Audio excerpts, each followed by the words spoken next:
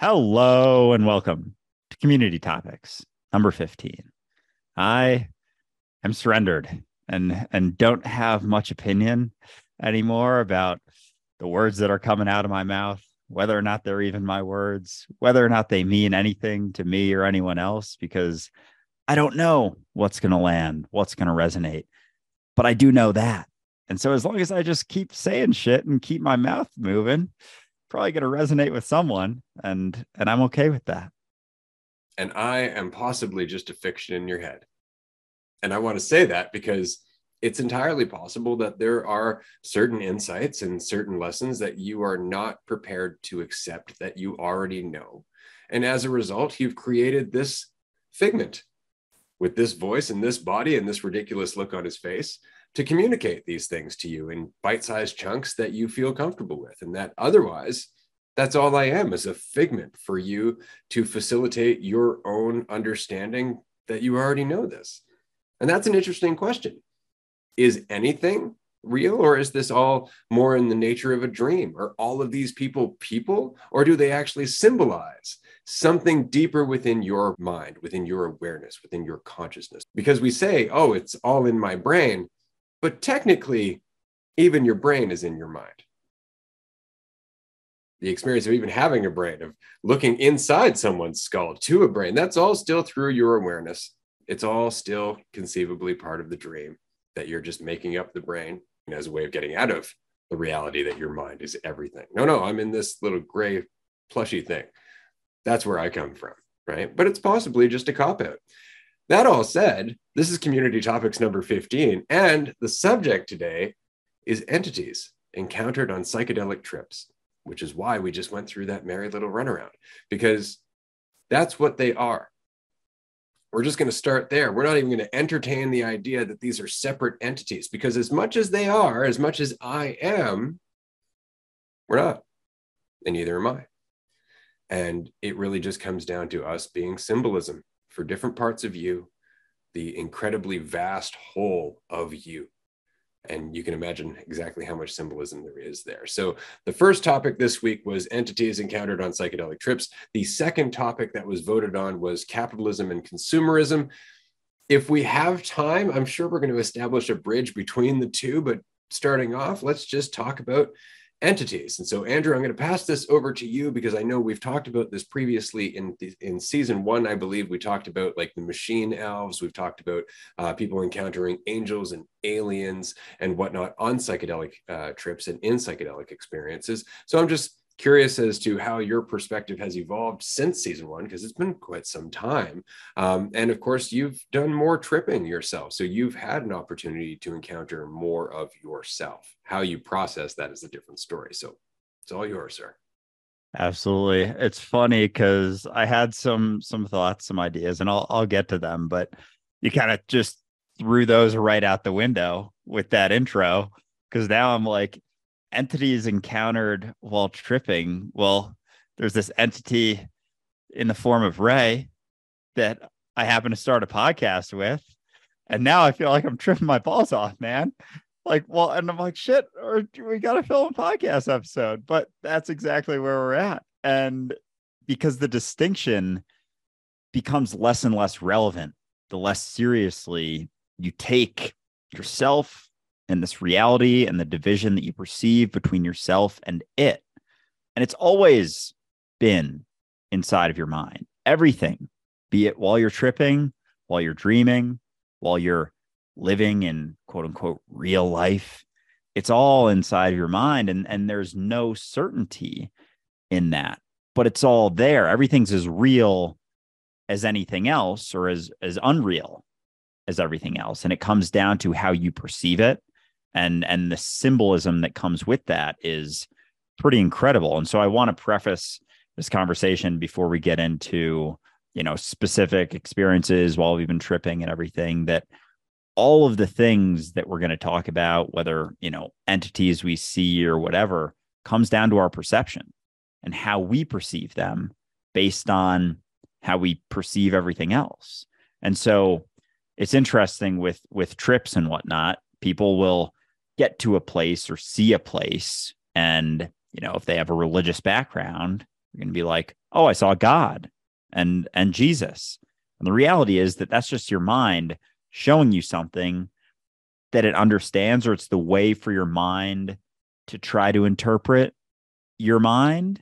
And it's like trying to interpret itself and everything. So there is no objectivity in the things that you see or experience. It's all subjective, but then because it's the only experience you know, it's sort of objective in a way to you, but it's important to recognize that it's not objective. It's just subjective. And so you take everything with a grain of salt, hold it with open hands in that sense, not latch onto it and try and figure out what it means about you, but recognize that maybe it's just the way that your mind is deriving meaning and processing things as you go. Like you're observing the processing happening as you're going through, be it reality or a tripping experience. And who's to say that everything you come across, and this got me thinking with Ray's intro there, that's got me like all up in a loop. I don't know what to call it, but it makes me wonder if everything we encounter in our life is, it's not perfectly placed by any means as if there's this grand plan, but it's always perfectly appropriate to where we're at, but not the idea of where we think we should be. And I think that's a distinction as well. And so I'm like going all over the place trying to get these thoughts out that just started hitting me like crazy as Ray was going through it. But yeah, I'll get into some of my stories in a sec, but I'll just pass it over to Ray for any other thoughts about any of that stuff. Oh, for sure. Let's go a little deeper, shall we? So when we talk about these entities that we encounter on psychedelic trips, it's not just psychedelic trips, because if you think about it, people who are suffering through schizophrenia are encountering entities as well that are telling them various different things. I knew somebody with schizophrenia once upon a time who kept hearing the voice over and over and over again to cut off his own testicles. And it was overwhelming to the point where sadly he did. So this is the danger of not questioning these so-called entities when we come across them. This is the danger of not questioning the product of our mind. And it's so important to do so because as the basis of your reality, it is reality to you. And so if you don't question it, you will get pulled into it. And so when we're talking about these quote unquote entities, there's a twofold conversation to have. The first is you're everything. So they're always you, which means that you are not under their power. And that is very important. If you have a limited self-view, if you're afraid, if you feel disempowered and you run across one of these entities and you're not willing to take responsibility for being where it comes from, that quote unquote entity is going to play merry hell with your life. And this is why you have stories of possession. This is why you have stories of people feeling being embodied by other spirits, things like that. It's because they just don't take responsibility for it. They actually let the narrative have so much power that it influences them. Which begs the question, if that's in their consciousness and their consciousness is everything, then do these entities actually exist in a non-physical form? Is there something that we're seeing the symbolism for that is just an undercurrent within our awareness, right? Like when we see the figure of Satan or the devil or any of these fearful imagery, are we not seeing a symbolic image for the hatred and fear within ourselves, right? And does that hatred and fear have its own intelligence? Because it certainly feels like that when we're in the throes of hatred and fear. It feels like that all we can do is act through that. And so I think at some point through various states of consciousness, people looked at those things and went, oh, they're actually their own entity. That, the angel of fear is working against the angel of courage, and we gave them names and we did all that. And it's become overly simplified over time. Like if you look at the Bible, for example, the angels get really human-like. They really are like, angels are just like us, but they have wings and so on and so forth. But if you look back at like Ezekiel, where he's talking about the Ophanim, which is one of the higher choirs of angels, he describes them as a wheel spinning within a wheel, holding up God's throne. So it's not even human-like. You're looking at almost like a fractal. You're looking at almost something that you would see in a psychedelic trip, right? Because it's symbolic, wheels spinning within wheels, as if that doesn't sound like cycles within cycles symbolically, as if that doesn't sound like the symbolic rotation of everything going around the core of being, right? God's throne, the thing that can never move, can never be influenced, right? The thing that all other cycles and wheels come from. So that's all it was ever meant to be. But then we take it as like, oh, angels, right? And again, we're not saying that there's no possibility that these things have their own, not sentience, because everything is sentience. Everything is awareness. It's all your awareness, but it has its own role to play. It has its own part to play, very much like this figure that you call Ray, very much like this voice that you call Ray, right? I have my own part to play. Does that make me separate from you? No, absolutely not. But the experience of me being separate is possibly what you need to facilitate the lesson that I embody. Yeah, and it with the symbolism and that being where it started, a lot of these ideas were merely symbolic. And now we've gotten to a point where they're less symbolic and they've become more literal. And we believe those ideas are true. And this heaven and hell are literal places that you go and you hang out in the clouds or in the depths of the earth where it's really hot. And that process and that progression, I think, is very symbolic for just our egotistical mentality. And we've gotten more and more lost in ideas and in concepts taken as truth. And as we do, it gets more and more difficult to not take the ideas and concepts that we see as entities, be it things that can send people in a state of psychosis, to be the truth. Like they reinforce each other. As we take the idea of ourselves to be the truth, we'll take all these other things to be the truth. As we take all these other concepts, ideas, symbolism to be the truth, we'll take the idea of ourselves to be the truth more seriously. And the potential impacts that it has, because we see everything as closer to literal and symbolic. And so therefore, this idea of ourself is taken to be more literal or more solid than malleable and able to change and be interpreted in different ways and perceived in different ways. And so unless, Ray, you have anything to add before I go into one of my Actually, it's really interesting what you were saying there is that they are as solid and as individual as we perceive ourselves to be. So our relationship with those entities is very much based on our own willingness to accept that we are the all of everything. Yeah, that is a great point. Damn, it's all like it always comes back to the perception of ourselves. Always, every time. And so I guess that's probably why going into, a psychedelic experience has gotten easier for me. Like someone shows up and they're like, I have 6 grams of mushrooms. You won't take them right now. Like, I bet you won't. And it's like, well, I will, because there's not really, it's not that, I have to, but I'm just saying, like, if someone were to come to me, there's no fear in that. It's not like, whoa, that's a lot. I don't know if I can handle that. It's like, yeah, I'll be fine. Whereas a couple of years ago, someone shows up with that. It's like, whoa.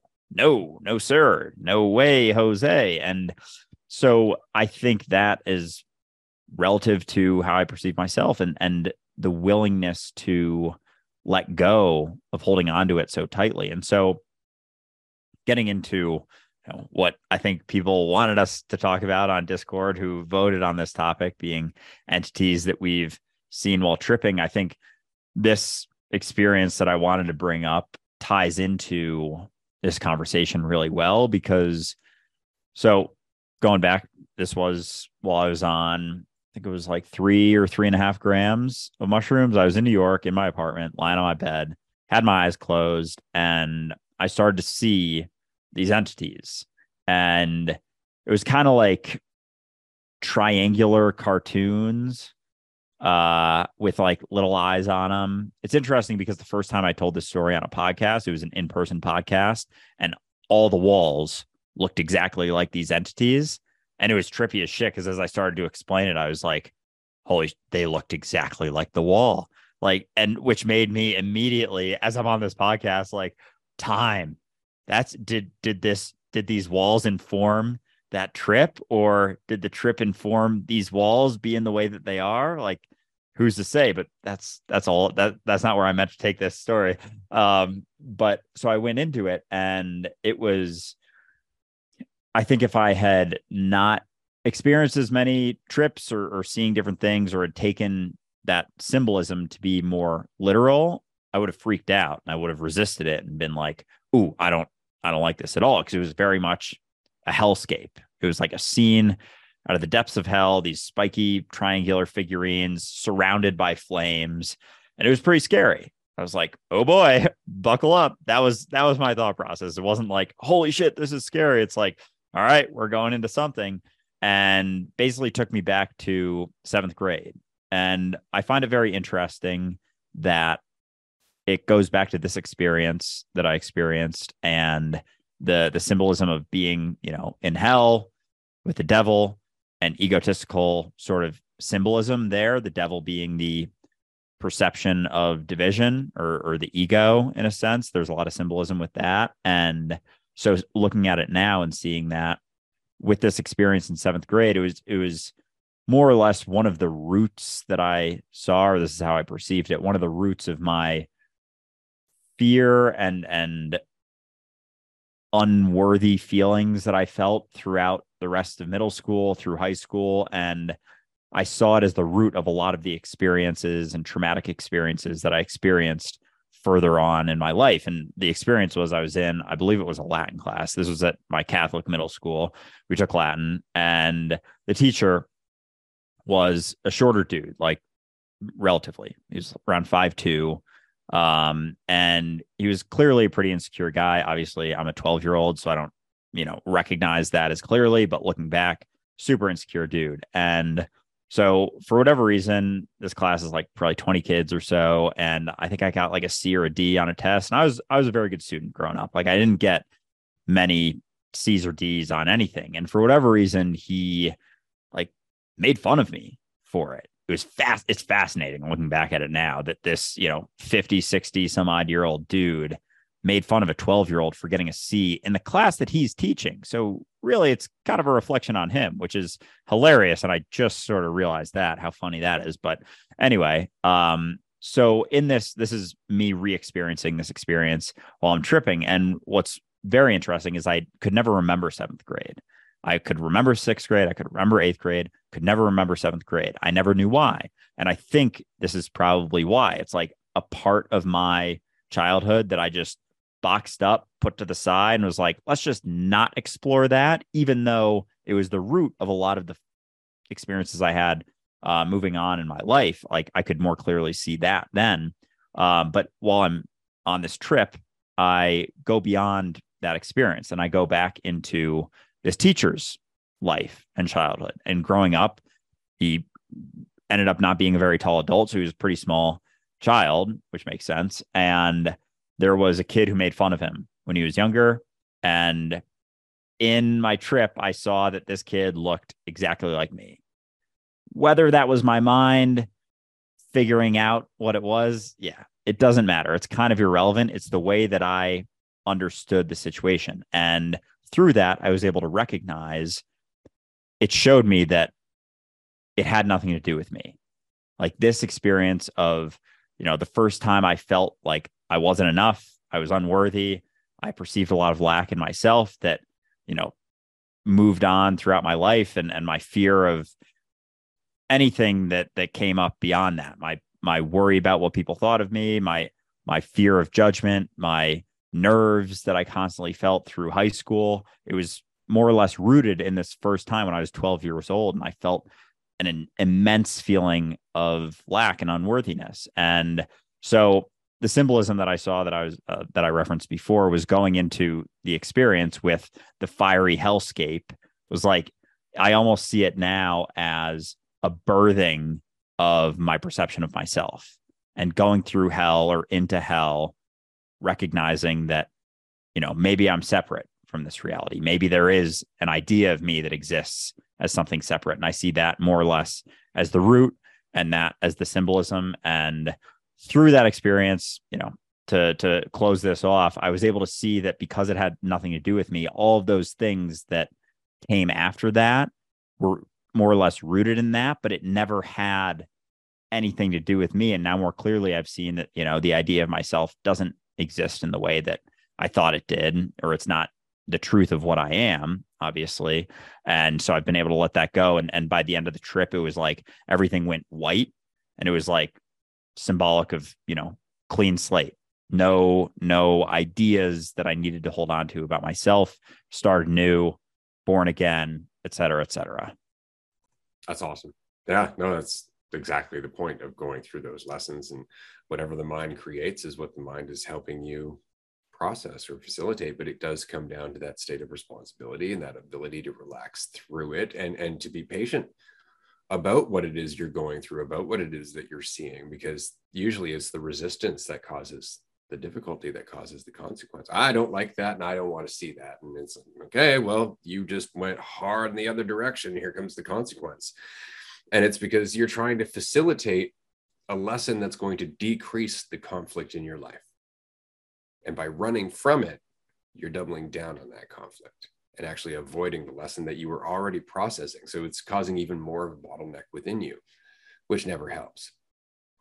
To address the question quickly about the entities that I've run across in my psychedelic experiences, I'm going to say lots. And I'm going to say lots because that's the easiest way for me to do it. If you would like for me to talk to you about some of these experiences and some of the depth of it, come to a retreat, find a way to meet me in person, because it's a long conversation. And frankly, I would want to see where you're at before we go too deep into that conversation, because there's some experiences that can sound quite terrifying if you're not grounded. And there's some experiences that you might want to glom onto and believe in if you're not quite grounded. And so, as we said in the last community topics about metaphysics, this is one of those things that I would prefer to talk to you in person, face to face, so we can really get into this. But to summarize, I have talked to everything from bottle caps to the Ophanim that I was referring to earlier. There has been so much. I have had entities follow me for what seemed like months. I have gone to places that I didn't even think existed in my imagination. I have processed things that left me in the fetal position, just trying to process what the hell was happening. And that's why I caution you, the listener, about taking anything that your mind creates at face value. There's always more to it. There's always more depth. And you have to understand that whatever it is you're seeing is somehow tied to how you see yourself. So if you're looking at angels, you're going to see that in a certain way that's very much tied to how you need to see that, as well as how you need to see yourself. To me, angels don't have wings. That stopped being the case 10 years or more ago with psychedelic experiences, because my mind doesn't translate them that way anymore. So it's something to keep in mind.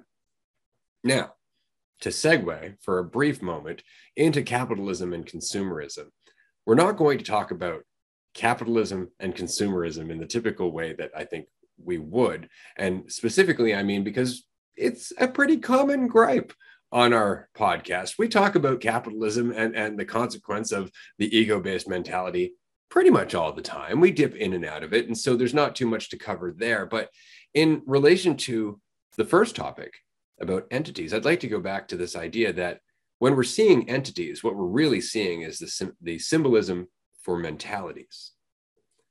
And so I would say that not money, but the mentality of accumulation, the mentality of ego, has its own symbolism. And at the moment, that symbolism is very much money. Money is our symbolism for control to a very large degree, and the illusion of security, the illusion of value, the illusion of status. There's so much that goes into money that dollar bill in itself is fairly symbolic of a mentality. And it's so interesting that the all-seeing eye is on there and so many other things, as well as the fact that money itself is a contract. It's a bill of exchange. It's actually committing you to a certain system that money runs. And so there's so much in the same way as every other entity. As soon as you take it at face value, it destroys your life. As soon as you take it at face value and you start thinking it's real, it has influence over you. But once you recognize that money is just a counting system that we all take very seriously and agree has value, then all of a sudden you start looking at the fact that the only real value has and ever will be you. You're the only thing that creates value on this planet. Food has value because you eat it. right? Houses have value because you live in them. Your work has value because you're doing it. You're the value. But as with all other entities, we tend to look at it and go, no, the value, oh, look, it's an entity separate from me, but it's just symbolic of something within yourself. And so that all said, I think is really interesting that in the Bible, it's like, it's not money that's the root of all evil, but the love of money that's the root of all evil, or the worship of the entity of money that is the root of all evil. It's fascinating how it's basically completely flipped, like the reality versus how we perceive ourself and value. And so we'll see something as a car or a house or an amount of money that adds value to us, as opposed to us being the thing that creates the value inherent in the thing because it's something that we utilize. But we've gotten so flip turned half-assed backwards that we actually think that those things create us. That's crazy. Holy shit. And that's what capitalism and consumerism come down to. It's a constant need to build the idea of ourselves. Always, nonstop. And if it's not as big as someone else's, you perceive lack because we're always in comparison. We live in a value by comparison using these things that are, a necessity to a degree in our lives: shelter, food, transportation, however we may want to see that. But we think that creates the value for us. And that basically has created this capitalistic system, is thinking that those create us as opposed to us creating them. Huh. Yeah. And That's it's interesting. not really that different than us praying to angels for God to come down and help us. We're praying to money for value in our life, but we're the value. So we're actually missing the opportunity to build the mentality that would yield more money. And I want to say quickly, money isn't the only thing that you can yield. Like, it's actually one of the most superficial things that you can yield. I mean, if we were to base our decision to quit our job on how much money we're making right now, we wouldn't have quit our job.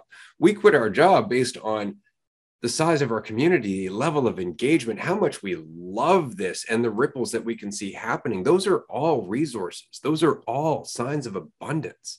But we focus on the money. How many dollar bills do I have? Like, that's what's going to open the gateway to freedom. In the same way that people pray to archangels, that people pray to their idea of God, looking for heaven, when it could be right here if they were just responsible enough to take ownership of being heaven. In the same way, we can take ownership of being the value. It's all symbolic, and it all comes back down to not being willing to be responsible for how vast and full of potential you really are. Yeah, oh man, it's crazy how much it limits us. Like, all of these ideas and concepts and ways and things we look to create the value for ourselves or of ourselves or about ourselves are all inherently so incredibly limiting. And to think that we've settled on that as being the root of it, like we really have as a society, said, like, look at my bank account. It's not even, it's like Alan Watts's whole thing talking about money versus wealth. It's like people would rather have a bunch of money, a bunch of pieces of paper, than actual wealth. And it's recognizing that the wealth has nothing to do with the money. It does to like a small, very, very small degree, to the ability, like, need to get those actual needs, like food and shelter and whatnot. Like, it's a means to getting those, but then we go so far beyond it. And it goes to show in the studies of happiness, that beyond making, what is it, like $50,000 a year, you don't actually gain any more happiness, or, whatever words you want to use, peace, joy, enthusiasm, anything from beyond that. And yet we keep going beyond that because that's how we build the idea of ourselves. But that is endless, and it's always in flux. It's not like you get to making 100,000 or 200,000, or you get $1 million in the bank account and that's it. Because also, talking about inflation, like we have these ideas of what, $1 million, I'm a millionaire or I'm a billionaire. It's like, what if the money's being devalued? Like I could be in a third world country, a billionaire, and it's like equivalent to $100 in US dollars. And so they're all concepts and they're all ideas, and we're not willing to let go of that attachment. Like, oh, my goal is to make, $500,000 a month. And it's like, what does that even mean? Like, what does that even mean? It's so arbitrary. And yet we attach to them and think that, we're not whole until we get there. And that keeps us striving. That keeps us longing for that thing and looking up to those people who have lots of, commas in their bank account. And it's fascinating how distorted we've gotten, settling on arbitrary things, thinking that that's what gives us value, not recognizing that we've been it the whole time. And that's the root of all of our confusion, is thinking that anything could impact that value, especially in our society, money. Yeah. And it's the same old trap, looking outside yourself. It starts and ends with you. You are the Alpha and the Omega, the beginning and the end. You are the here and now and always will be. There is nothing outside yourself that has value except through you. You are what gives it value. That's the whole point, right? And the same is true for these entities that you might encounter in psychedelic states or in meditation or in states of extreme stress. It happens more often than you might think, regardless of how it comes across. You might just hear it as kind of like a nagging feeling. You might hear it as a subtle whisper. You might actually see it manifest as something symbolic. All of these things are you. As soon as you disempower yourself, as soon as you start fearing them, as soon as you start praying to them, as soon as you start looking at them as something separate, that's where the consequence ensues. And that's unfortunately what our economy is based on, is that idea that the value is somehow outside of us. And the more of that outside thing I accumulate, the more value I have, which we know is absolutely false. And so that actually kind of goes back to a conversation that we were having yesterday on Patreon, because Andrew and I have said straight up, we don't want to personally be incredibly rich. We would like to cap our income at a certain point that's reasonable, and then put everything that we can in dualistic unity into the purpose of dualistic unity, which is to continue to help people be free. Because what good is it to have $1 billion going into old age? You've got the idea, oh yeah, okay, I've got some security and I've got some certainty. I'm definitely going to get what I want, while I'm surrounded by people who are miserable. That's a very limited view. Where if you took that $1 billion and made everybody's life a little bit better, then maybe you wouldn't feel the need to feel so secure. You wouldn't feel the need to feel so certain. You wouldn't be so afraid, because you're actually doing something to change the hellscape that has accumulated through us not doing something about it. So it really just comes down to priority. That's what it is. The value is us. The value is you. So I'm not going to worry about accumulating money. I'm more worried about having you engage and here with us, because that is the best I can hope for. That's what's going to change things, because more than anything else, you are my symbol for change. Amen. Fuck, that was really well put. I've not thought about it in that way, honestly, that by us capping how much we make from all of this, it depends, as we've talked about selfishness in the past, and like the taking that back in the full circle type selfishness. And so us capping it and actually utilizing it to create a society that we enjoy existing within more is being super fucking selfish, right? Like we're able to invest it back to create a better society for me, because I want to exist in a better society, but that doesn't happen through holding on to all of it. The society isn't able to be as at peace or as happy or enjoy the experience of reality that is all me. So I'm literally helping myself, both in the egotistical sense of creating a better society for myself, and in the reality sense of being everything. Helping you is helping me, literally and figuratively, because it's all me. And it's all helping me through helping you, but also through helping you is helping me as Andrew. And it's, oh, wow, that's interesting. Damn. Because That's as we said at the beginning of this episode, all of this is just symbolic to facilitate your understanding that you are everything. And that's it. And on that note, we are going to end Community Topics number 15. This has been a blast. Season 4 has been incredible so far. We're only in the first week. I do encourage you to check out dualisticunity.com. You will see the new schedule for our group and live shows. Do join us. The next one, I believe, is on Sunday at noon Eastern time. You can find all the details on our website. Again, do remember that the retreat is coming up on April 1st. If you would like early access to the tickets, that is also on Patreon, patreon.com/dualisticunity. Thank you so much for joining us, and we look forward to next week's topic. bye, everyone.